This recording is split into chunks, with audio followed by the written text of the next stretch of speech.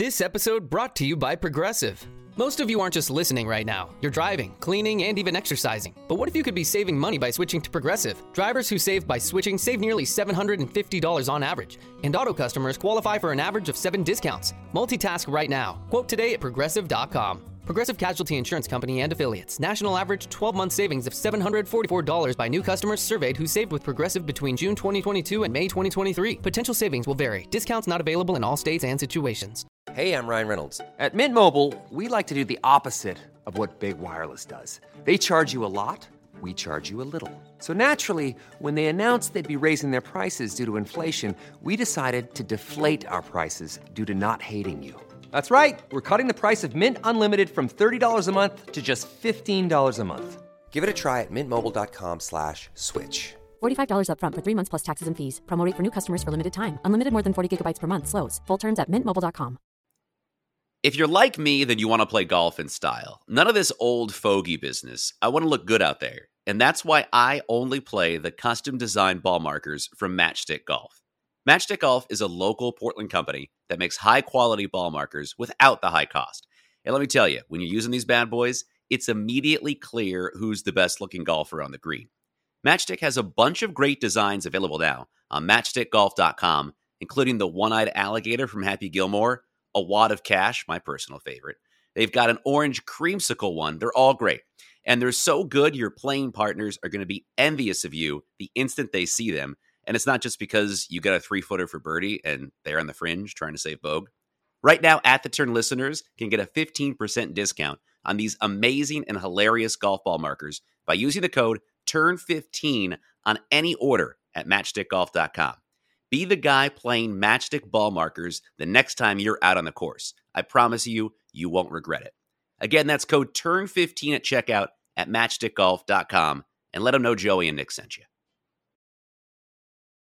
Let's do it, man. Colin with 2 L's. Why was that such a big deal? Did I miss something? Because they kept showing the engraver, and Azinger had nothing else to talk about like the last 10 minutes. Yeah, it's how you spell his name. Like, get it right. He's won 2 majors. You should know how to spell. But they were saying like saying he's lost twice. Like he's like got 2 big losses. Oh, 2 L's. And I'm like, what? He's got to win his second major. Like, yeah. What? Reading way too much into that. Collin Morikawa is the 149th Open champion. Hello. Welcome into At The Turn. Nick, were you as engrossed as I was with the playing of the British Open?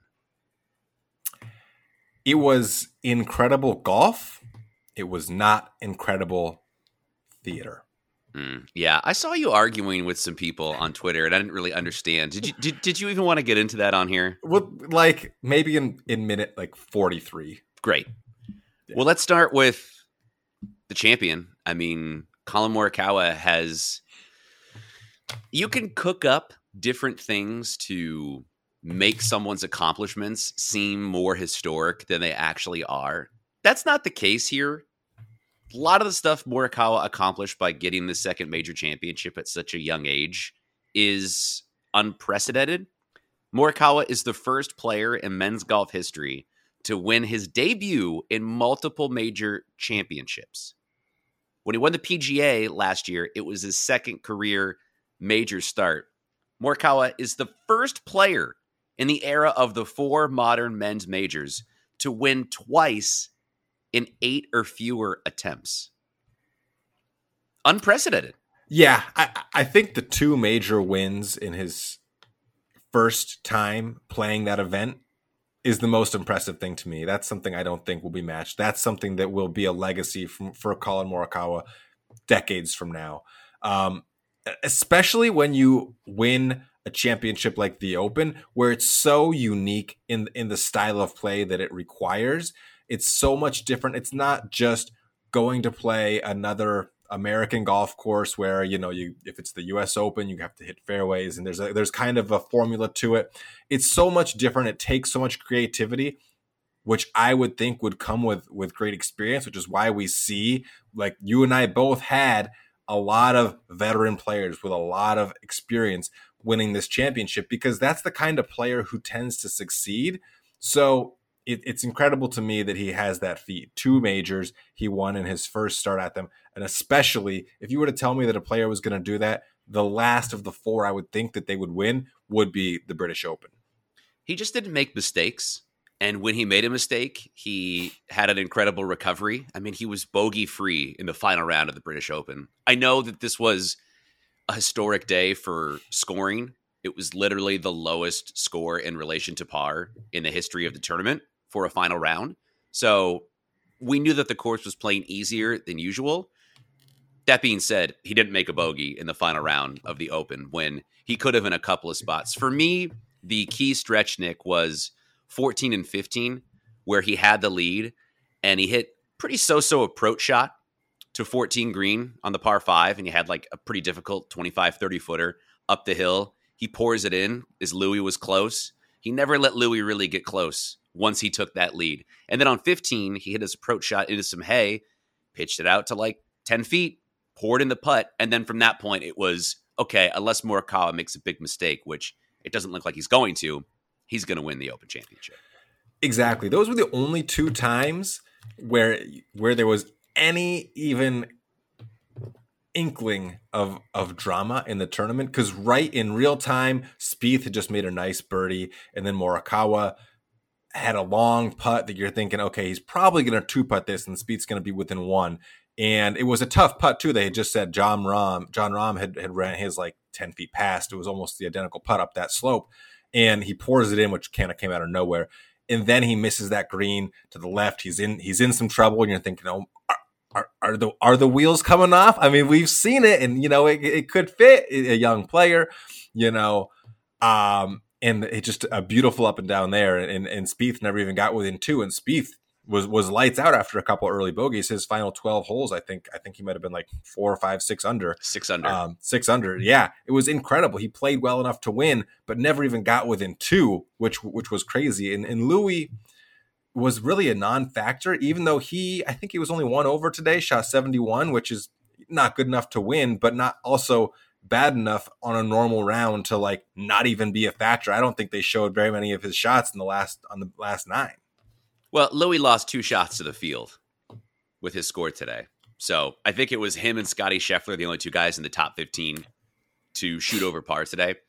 But back to Morikawa, I think your point about good golf versus drama is just the product of the winner that we had, who is someone who I guess you could describe as boring in relation to Jordan Spieth, because all Collin Morikawa does is hit approach shots closer than anyone else, and he makes a lot of putts. I mean, he's one of the best players in the world. He's going to represent the USA in the Olympics, which was already decided prior to this tournament, and then he gets this on top of it. But I heard, and for folks that watch the coverage on the Golf Channel, they heard this, but I thought it was fascinating. They closed the sort of their post-game show with this statement. Justin Leonard said when Collin Morikawa was in college, he had a 6-iron and he hit however many balls, let's just say 100. And the dispersion of his 6-iron shots were equivalent to an average PGA Tours player's dispersion with a pitching wedge. In college, he was that money with his irons. He's one of those players that makes it look really easy. He has a very deliberate backswing, and he leads the tour by a mile on approach shots into the green, which is essentially the metric for iron play. So, drama wasn't there. Exceptional golf was. Spieth went crazy, but he made a couple bogeys early. So if he doesn't do that, he has a real shot down the stretch. But Morikawa was steady Eddie. And, historical context, there's only 47 guys who've ever won 2 men's majors, and Collin Morikawa is one of them, and he's 24. Yeah, in your accusation of his golf being boring is 100% spot on. And that is, I think, the biggest compliment you could pay a golfer is it's boring, because you know exactly what's going to happen before it happens. He's going to hit the fairway. He's not going to be in trouble. He's going to put the ball where it needs to be. He's going to hit a good approach shot.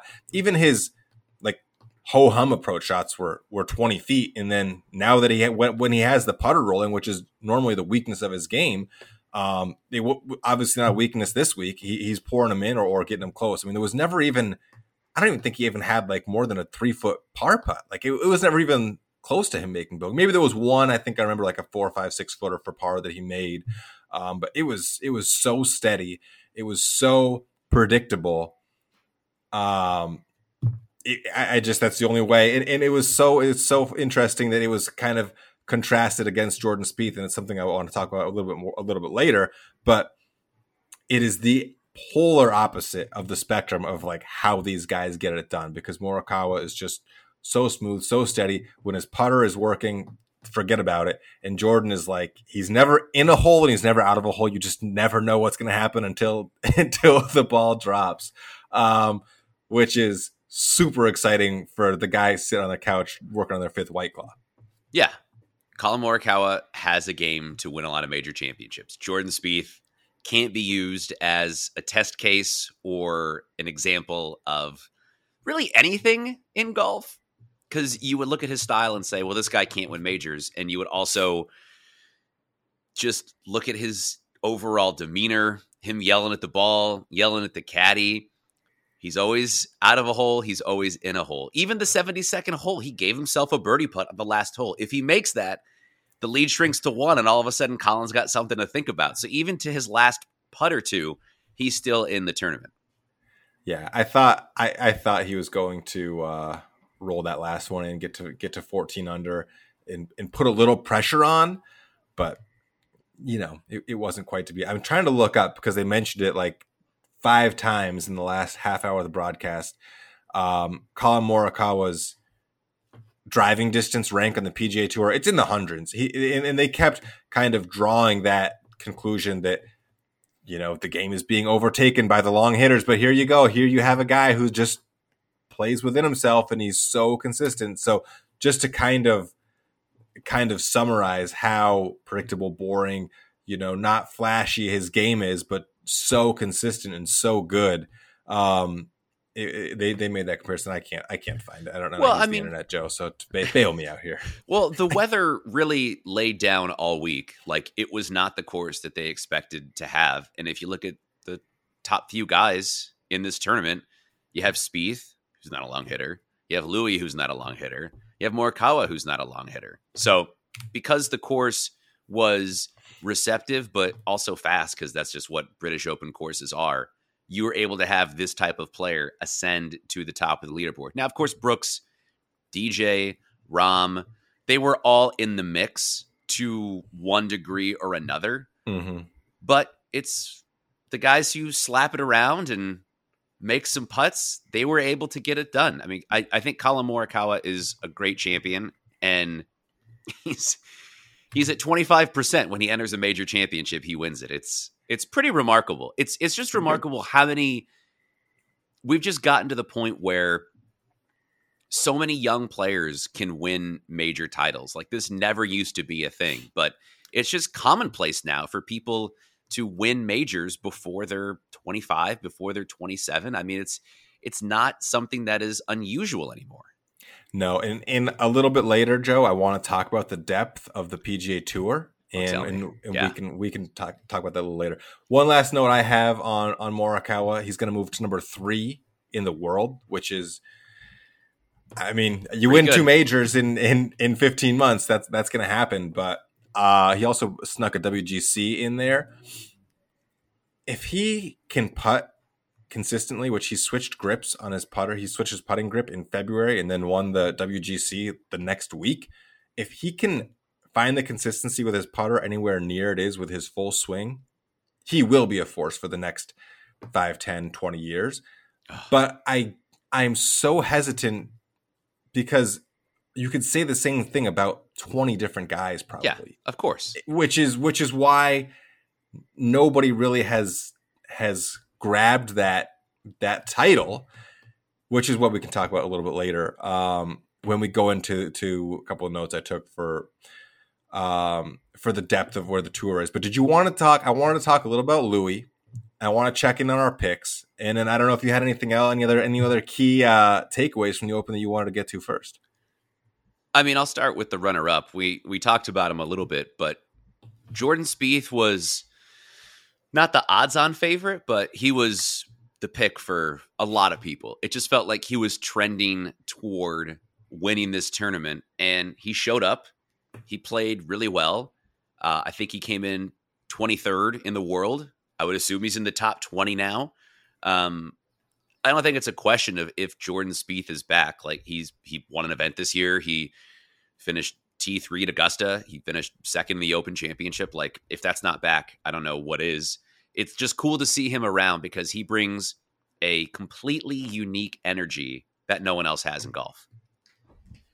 A unique and like nervous, anxious, fidgety energy that I think we can all relate to on the golf course in terms of like wanting somebody to yell at and talking to your ball and not getting the bounces you want and then relying on the miracle shot. I love it. If Jordan Spieth was not in contention today and it was Morikawa and Louis and like Rahm a few strokes back, I don't know if I could have watched it. I mean, I would have watched it, but it would have been so much less exciting. Well, there's just an element of unpredictability with Jordan Spieth. It's the Phil Mickelson factor. I mean, I think Spieth will potentially have a better career than Phil Mickelson as far as piling up wins and majors and that sort of thing. But it's the same sort of like frenetic, like literally anything can happen. And it's not Tiger where it's like, we know what's going to happen and it's going to be the best possible result. Like Spieth dumped it in the water at Augusta. Like that will be on the Spieth highlight reel when his career is over. That's part of the Jordan Spieth story. Just like when he won the 2017 Open at Birkdale, when he hit it into the driving range and somehow it's still inbounds, is it out of bounds, this crazy thing. This is what Jordan Spieth is. That's why he's so compelling, though. He's such a fascinating figure, and him being in the mix, you're right. It made it a better tournament. It was a great antidote to Morikawa's perfection. Right.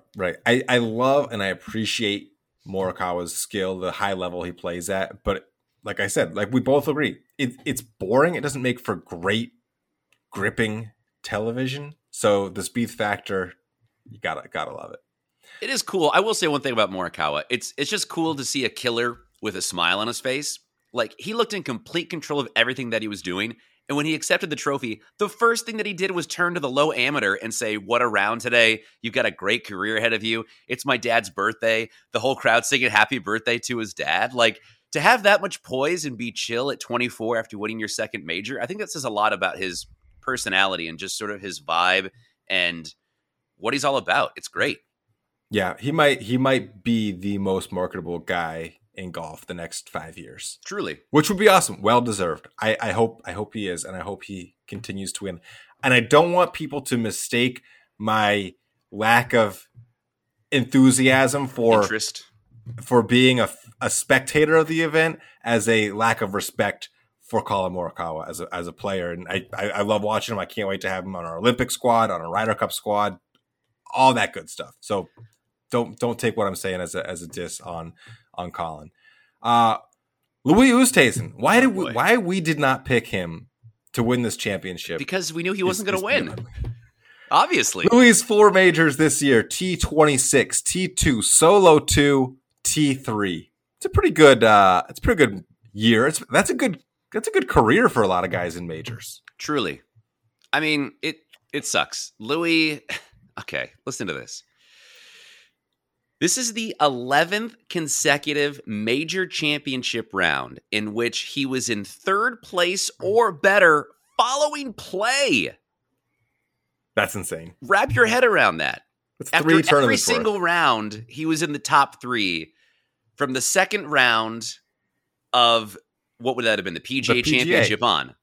He's been in the top 3 of every major. That is incredible. And to not get it done. A streak that still continues. Yeah, no, that's insane. He's the first player to lead the Open outright after the first 3 rounds and not win since 2007. Do you know who that was, Nick? Well, from that look on your face, it must have been Phil. No, it was someone else who's only won 1 major and really underperformed compared to his ability level. This should be so easy. From 2007, I don't know. Sergio. Oh. Yeah. Sergio. Yeah, great Masters champion he is. So, okay. Well, I have one more. I got Louis plenty more. He was about to be my pick for the Olympics. And I was What? I was 100%. Louis for sure. Well, that's going to be tough, Nick. Louis is not participating in the Olympics because he bought an 86-acre farm that he needs to tend to. 86, is it in South Africa? Louis Oosthuizen said on Twitter that he wanted to focus on a strong finish to the PGA Tour season and to honor family commitments. He is preparing for farm life after buying an 86-acre ranch in Ocala, Florida. Wow. In Florida? Louis, it's the Olympics. You're Louis 38. doesn't care. Louis doesn't care about the Olympics. One of the top 10 golfers in the world. Go get yourself a medal. The farm will be there when you get back. He's going to focus on the chickens and the pigs. I love it. I love Louis. I mean, did you compare that with Rory Sabatini, who changed citizenships, took this 5-year journey just to get into the Olympics, and Louis is like, we got a farm. Did you notice during the broadcast that they kept saying how old Louis Oosthuizen was? Every 5 minutes. Oh, well, he's 38. I don't know if he's going to get any more chances. He's been the most consistent major performer, maybe outside of Brooks Koepka, the last 12 months. I don't know why they think this is the end for Louis. And look at that swing. That swing isn't going away anytime soon. It's perfect. It's not like he's going to blow out his back with that thing. It's just behind. It's just between the ears. The Masters isn't for a long time. He can prepare, maybe win some silly season events, maybe win the FedEx. Like, I bet he wins the FedEx Cup playoffs. Like, that seems like the kind of thing that he would all of a sudden just get hot and start winning those. It's really a bummer. I'm glad he has a major championship. This will be so much worse if he didn't actually have one. But he won the 2010 Open by 8 shots. So even the one major that he won, it wasn't like he had someone like Colin Morikawa nipping in his heels or Bubba Watson in a playoff at the Masters or something of that nature. It's when he got it done, he had that huge lead. And it's obvious at this point that it's a mental thing, and it sucks to watch because for someone to be as talented as he is and put himself in positions to win so many times and to only get it done once, it's tough. It's golf. It is golf. Few other things, just some quick notes here. Jon Rahm finished T3. He's back to number 1 in the world. So you mentioned Colin Morikawa is 3rd. DJ is 2. Brooks Koepka. Listen to this. So Brooks had a nice round, got in the top 10. Since the beginning of 2016, Koepka is a combined blank under par in major championships. Do you care to take a guess how many under par Brooks Koepka is the last 5 years in major championships?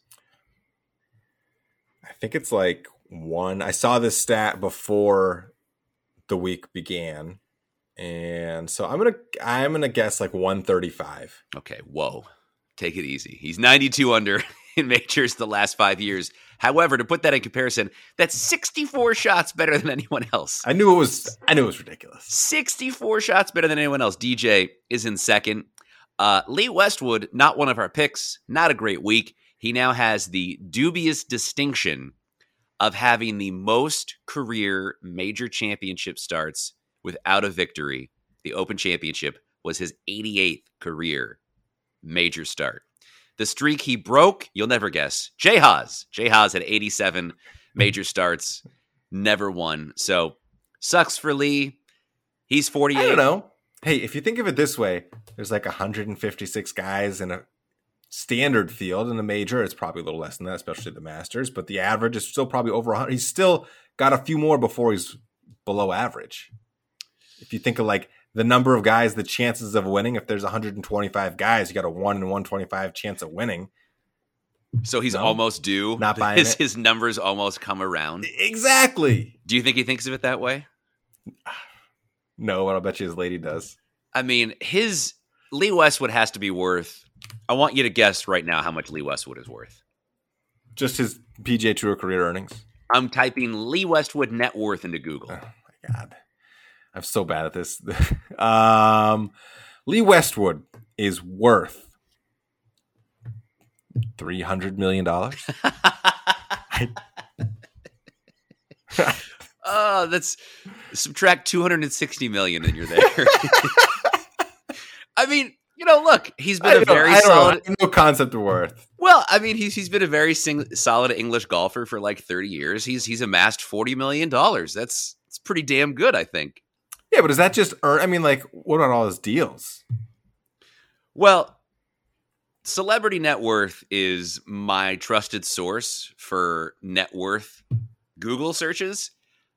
I'm sure his career earnings are a little bit less than that, and they take the endorsements and just tax them. And then, like, what about money he's already spent? What about investments? It's sure. You never know. But so my number could be accurate. It could be so anywhere between 40 and 300 million is what Lee Westwood is worth. Do I have anything else on the Open? No, man. I loved it. I thought it was a fabulous tournament.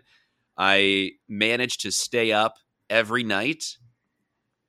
So Wednesday, Thursday, Friday, Saturday to watch the following day's play in the Open Championship. So I watched the first tee shot Wednesday.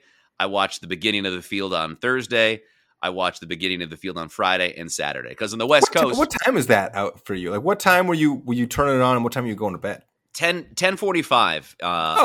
The first couple of days, and then I had a couple late nights over the weekend. So I was up at like I think 2:30 a.m. I was watching it, and yeah, I knew it was time to go to bed when I looked at the clock and saw it was 2:30 watching the Open Championship.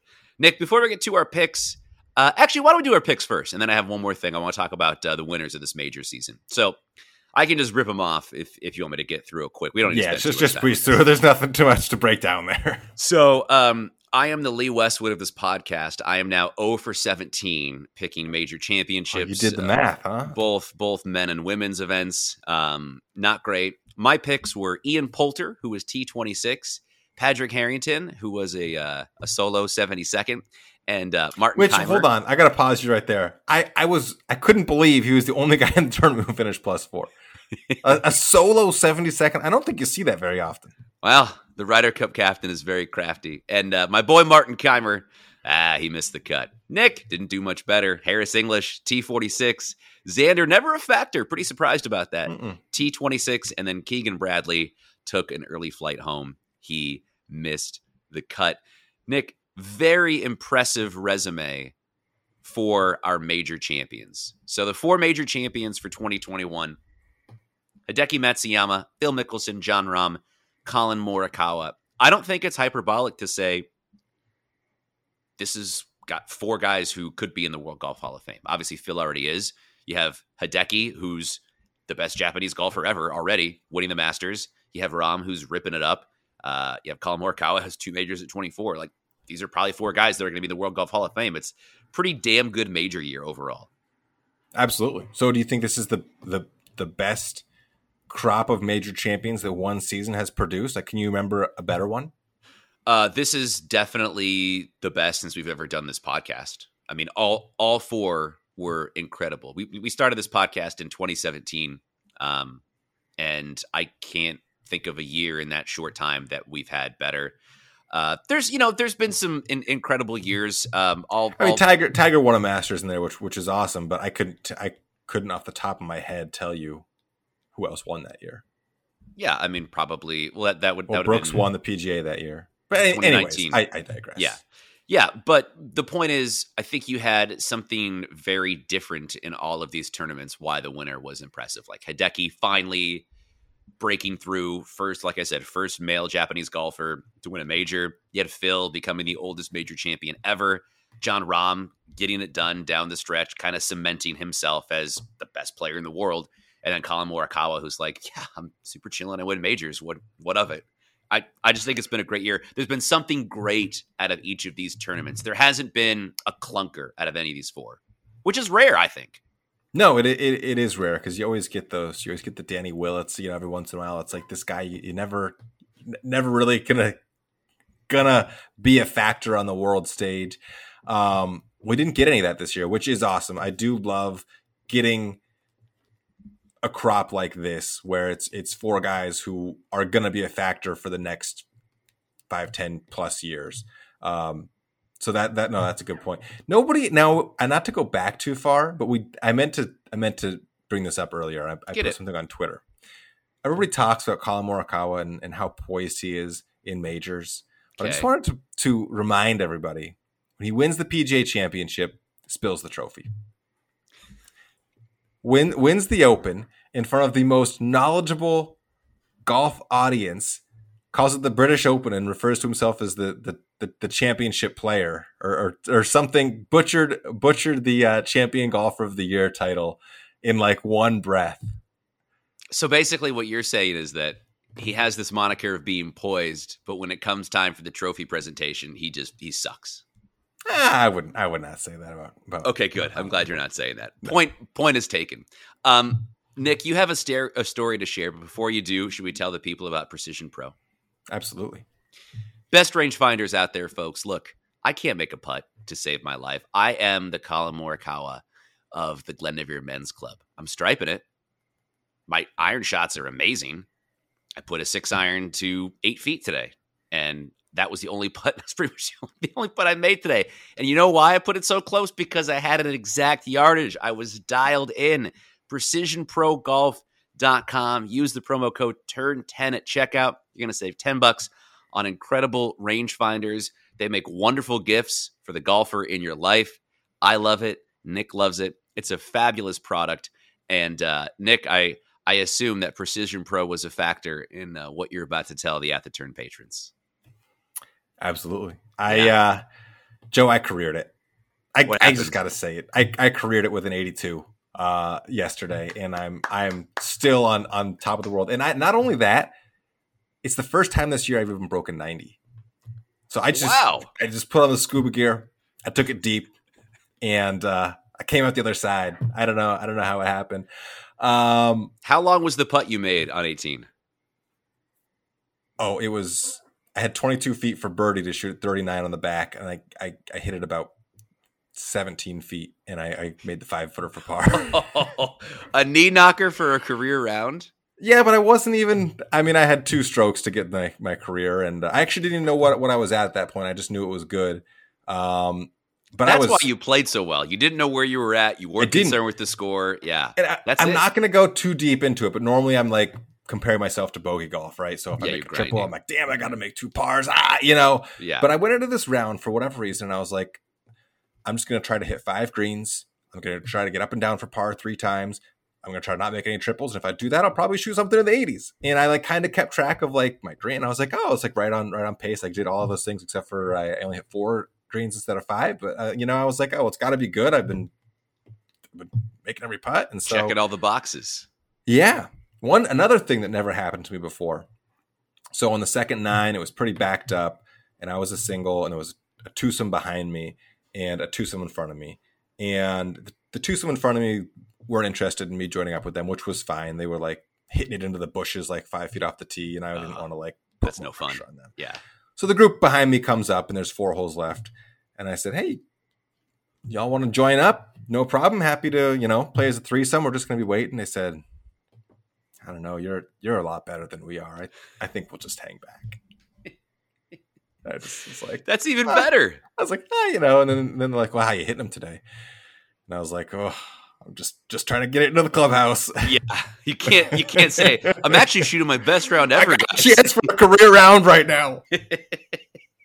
Congrats, buddy. That's fantastic. Thank you. I appreciate that. Is it up on the fridge? It's on the fridge. Yeah, I love it. That's so good. Well, I have a quick tale from my weekend as well. So, as I talked about way too much on the previous episode, I'm a member of the Glenavere Men's Club. So we had our normal Sunday game and played with a guy who had never played with before. And there's a par 4, and over the green, there's not trouble, but there's like a maintenance area and where they keep all the sand for the bunkers. So there's like a paved area kind of over the green, but none of it's out of bounds. So I hit my second shot, and I thought it was going to be fine. It was just going to land over a bunker, but I couldn't see where it finished. And I can't find this damn thing. So I'm walking around for like 90 seconds, and I'm like, all right, well, this obviously hit this cart path, and it shot into the sand, or it's gone. Like, I just didn't really care. I was like, I'm just going to drive back and hit a provisional. You guys keep looking. So I hit a provisional, didn't hit it very good. And I see my dad. He's like, I got your ball. It's back here in this like weird sand bunker area. And I was like, okay, so I'm just going to play this ball, guys. Is that cool? And they're all like, yeah, that's fine. So the chip up, 2-putt, make a bogey, no big deal. We tee off for the next hole. My dad tells me that this guy who I'd never met before and was kind of giving me a weird vibe was like, he wanted to call a time penalty on you. And I was like, what? And he's like, yeah. He said, when you were back hitting your provisional, he's like, how long have we been looking? And my dad was like, I don't know, a couple minutes. And he's like, I think it's been over 3 minutes. I think we need to pick up that ball if we find it. And he has to play his provisional as his ball into the green. And I was like, is this the United States Open? Is Patrick Reed our playing partner? I was just so confused, and even more confused that he didn't talk to me about it. He like talked to my dad about it. So he's being crazy, right? I'm not being crazy there. I wouldn't have cared like if I had lost the ball and made a 7, like, okay, that's fine. But like we found the ball. And to be honest, like, not to sound like a jerk, but everyone in that men's club is like 70. So the minute that I start slowing someone down, like I'll be happy to call a penalty on myself. Like I'm not the one holding up play, is my point. No. Yeah, you don't ever say anything like that. I mean, technically the rules are there. I don't know. That's the dumbest thing I've ever heard. Like in a league and like a. Yeah, we're playing Glendoveer West, bro. Like, what are you doing? It's 8:30. This other guy over here has had 3 beers already. Why are you trying to call a time penalty on me? And the worst part about it was, Nick, I know the rule. We looked less than 3 minutes. My dad found the ball in less than 3 minutes, which is the length of time you have. So there wasn't a rule broken. That's the thing. If it's like 3 minutes, nobody's actually starting a watch. It's just to prevent you from spending 20 minutes out there. Exactly. Like, guys, okay, clearly it's gone. And especially if you go back to hit your, well, I think it still would be a lost ball if somebody started their clock. But like you would proceed. It wasn't like you were out there and it was like, okay, Joe, it's time to stop looking. You're like, hey, I'm gonna go hit my provisional. You guys keep looking. We'll play it from there. That's absurd. And I had the opposite happen in my most recent league round. A guy was looking for a ball for like 20 minutes. And we both hit ours to the same spot, like a yard right of the green, and they both just disappeared. We never found either one of them. It was off on some crazy slope, so either could have been right there or like 20 yards away. And I'm like, dude, I gotta go back to work. Like it was like the second to last hole. He's like, well, there's nobody behind us. Let's just keep looking. I'm like, dude, we just gotta replay the hole. It's like, folks, nothing is more liberating than giving up looking for a ball that's probably lost. Like, the minute you let go of it, it's like, all right, well, I'm going to regroup and hit my next shot. Like, it's okay to give up on your ball quicker than you think you should. I love giving up on a ball that I don't know where it is. The problem with that is if he calls this time penalty on you, now like you have to label him as like he set the precedent, and he has to. Everybody who plays with him has to like look over his shoulder at all times, because guaranteed in that same situation reversed, there's no chance he's saying, well, guys, it's been 3 minutes. Like, okay, that's a lost ball. No matter if you find it right here. It doesn't matter. It doesn't matter if it's in the hole. It's a lost ball. No chance. Nick, so you can't set that precedent. Like 4 holes later, I snap a shot that was like close to out of bounds and I hit a provisional. The 2 balls, I'm not exaggerating, like 150 yards apart. And he asked me if I was using the same number on the balls. And I was like, well, that one's over there and that one's 150 yards right. So I think we can tell them apart. It's like, what? What are we doing? I woke up at 5:45 to do this. Which apparently was just a couple hours after you went to bed.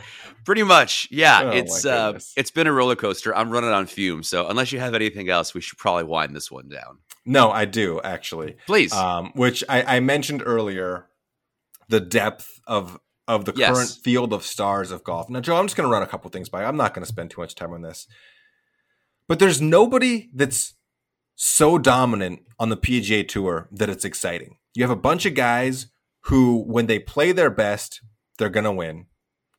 And when they don't, they could miss a cut and you don't think twice about it. When Tiger was in his peak, if he missed a cut, which he didn't do for like a decade, it was world news. Like, Tiger Woods missed a cut. What is going on?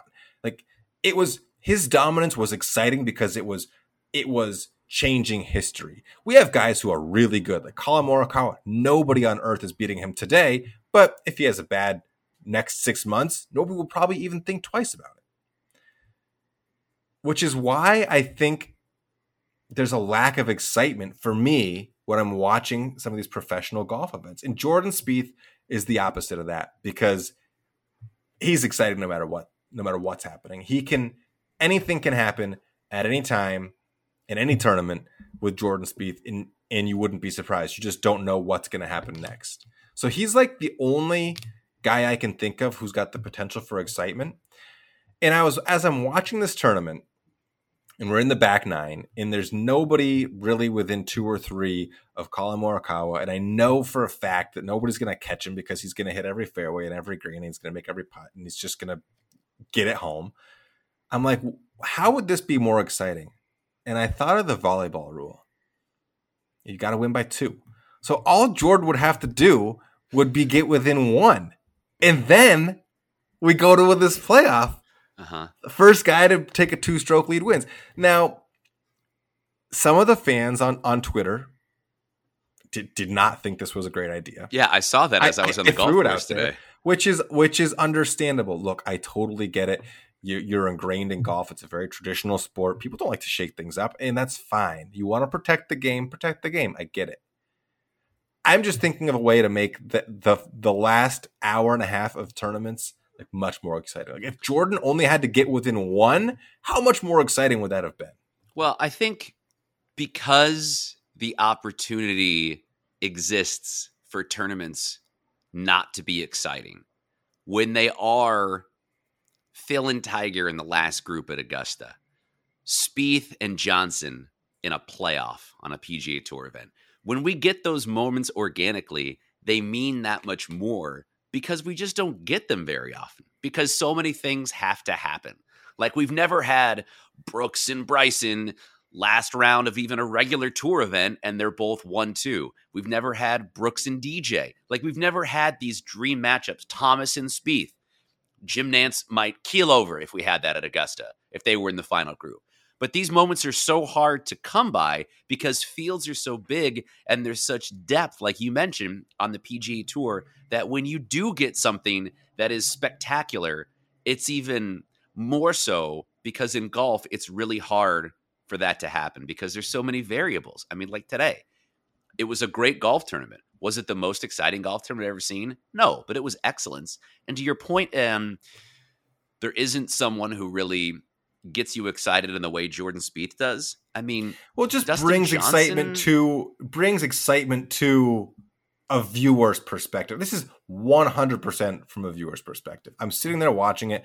Collin Morikawa was definitely going to win. I knew that 2 hours before the final putt dropped. I'm sitting there watching every stroke anyways. Like, I'm just thinking, how could this be more exciting? Well, Jordan's not going to catch him in regulation. I don't want to root for Collin Morikawa to melt down. But if all Jordan had to do is get within 1, I'm like, well, that would make it way more interesting. But I guess I would just point to the last 2 majors we had prior to this one. I mean, you had Jon Rahm making crazy putts on the 71st and 72nd hole to win his first major. For that, you had Phil Mickelson winning the PGA Championship at age 50, Louis hanging around a really cool venue. And prior to that, you know, Hideki won at Augusta out of absolutely nowhere. I mean, it's not like Hideki had been trending in the right direction, had been competing really in a lot of majors recently, and he got it done. So I understand the general premise of what you're saying, but I think because unlike this year, in previous years, we get some clunkers. When you do get that sort of magical cocktail of a Chambers Bay is a perfect example. I know Spieth was involved, so maybe it's more to your point, but Dustin Johnson had a putt to win the U.S. Open on the 72nd hole from 11 feet, then missed the comeback to get in the playoff, and Spieth won. Like, you have that sort of moment take place. I'll never forget where it was. And, you know, another one was Tiger in the 2008 U.S. Open. Like, because these things are so rare, you remember them so vividly. So I would argue that the rarity of those things happening make them better. I'm not surprised that you're not buying this, okay, which is totally fine. And I get it. And, you know, I'm not going to pen the letter to the commissioner quite yet, but I want you to consider 2 things. Yeah. That's all I ask. Number 1, consider that Phil Mickelson would likely have the career Grand Slam if this rule had been in place. Number 2, would also have the career Grand Slam if he didn't double bogey the 72nd hole on Winged Foot in 2006. Dude, he still could have won. Anyways. Number 2, I just want you for like the next 12 months when you're watching golf and there's like a clunker going on, just to think like, well, if the second place guy only had to get within one, like how much more interesting would it be? Just ask yourself that question. Maybe it would be more interesting. Maybe it would be chaos. The guy who really was vocal against my idea was like, he somehow rationalized that tournaments would take 5 to 6 days longer for like days. Okay. For like 2 or 3 guys to sort out, like to somebody to take a 2-stroke lead. I'm like, that seems less thought out than my ridiculous proposal in the first place. But you know what? It's Twitter. That's what it's there for. Well, say your ridiculous stuff, put it out there, see what sticks. I think that guy's a prisoner of the moment because we did have like 2 insanely long playoffs in the PGA Tour recently. I think we had like an 8-holer and a 5-holer in back-to-back weeks. So perhaps he's looking at that and saying, well, that's just how it always is. Like, I just think golf is fine. That's my take. Yeah. Golf's okay. Yeah, I mean, no, I agree. I guess I just wish I liked watching it more when I actually do sit down and watch it. It's all good. Just we'll check back in a year, and you can say, hey, you know what? There was these 5 times. It would have been really cool. Or like, I don't know, maybe it's time to pen that letter. Well, we do have a very big event coming up very soon, and that is the Olympics. We have the men's Olympics at the end of July, the women's Olympics after that. The golf event is going to be taking place. I'm very excited. Nick and I are going to do a preview very soon of that. We're going to pick our winners. We did have the promotion, the rate and review, the podcast. No one identified Colin Morikawa as the champion on Apple Podcasts. So my golf balls, Nick, they're up for grabs again. Yeah, we're going to do it. Identify the gold medal winner on either the men's or the women's side. I'm going, these balls must go. Either the men's or the women's side. You identify the gold medal winner by leaving a review on Apple Podcasts, giving us 5 stars, saying who is going to get the gold medal in the Olympics. Give me what side you're going for. Give me a winner. And if you do it, I'll send you 3 boxes of Vice Pro Plus golf balls. Absolutely love it. Take advantage of that offer from Joe because I think you can get it. I think it's going to be easy to pick the Olympic field compared to a major for a few reasons. But Joe, let me ask you this. We can identify our gold, silver, and bronze medalists instead of our dark horse, our winner, our contender. If you get one of those right on either side, are you going to give yourself some credit and some leeway, or are you still putting the pressure on an actual recognized major champion? I'll only give myself the W if I get the gold medal. Like if I pick the bronze right, like, that's cool. It's just like winning a bronze medal. Like, this is nice. I won something. Is it the big prize? No. I got something. A bronze medal. I'm Matt Kuchar. Yeah, no, that's a really good point. When we do those... I'll put it to you this way, Nick. Yeah, okay. Can you tell me off the cuff who won the medals in 2016? Yeah, it was Justin Rose was the gold medalist. I know Kuchar was the bronze, and I'm trying to think. I forget Sweden. Who was the silver medalist. Who was it? Swedish. He's a Swedish man. He's tall. His name's Henrik Stenson. Henrik Stenson. Yeah. No, I did know that. Yeah. So it matters. Are we going to identify just 3 guys to be medalists, or are you going to have to say like this is your bronze, your silver, and your gold medalist? Because like I don't want to have to like call you out if you like pick the bronze medalist and then that person gets gold. Yeah. Again, I get one pick. It's the gold medalist. I'm going to pick my silver medalist and my bronze medalist on both the male and the female side. If I snag like a bronze medalist on the male side, I'm not going to get credit for winning the major. It's just I picked something right and I feel a little better about myself heading into the next season of picking winners or not. It'll be fun. Yeah, we'll do that soon because the Olympics are starting. We have a very exciting interview coming up. It's very golf nerdy, but anything you want to know about handicapping and course rating, oh baby, it's going to be a great conversation. We got a new partner, Matchstick Golf. You heard about that. Excited about them. Turn 15 is the promo code when you check out. Course Precision Pro. Use promo code TURN10 there. And Colin Morikawa is the British Open champion. I'm Lacey Evans. Thanks for listening, and we'll see you next time at The Turn.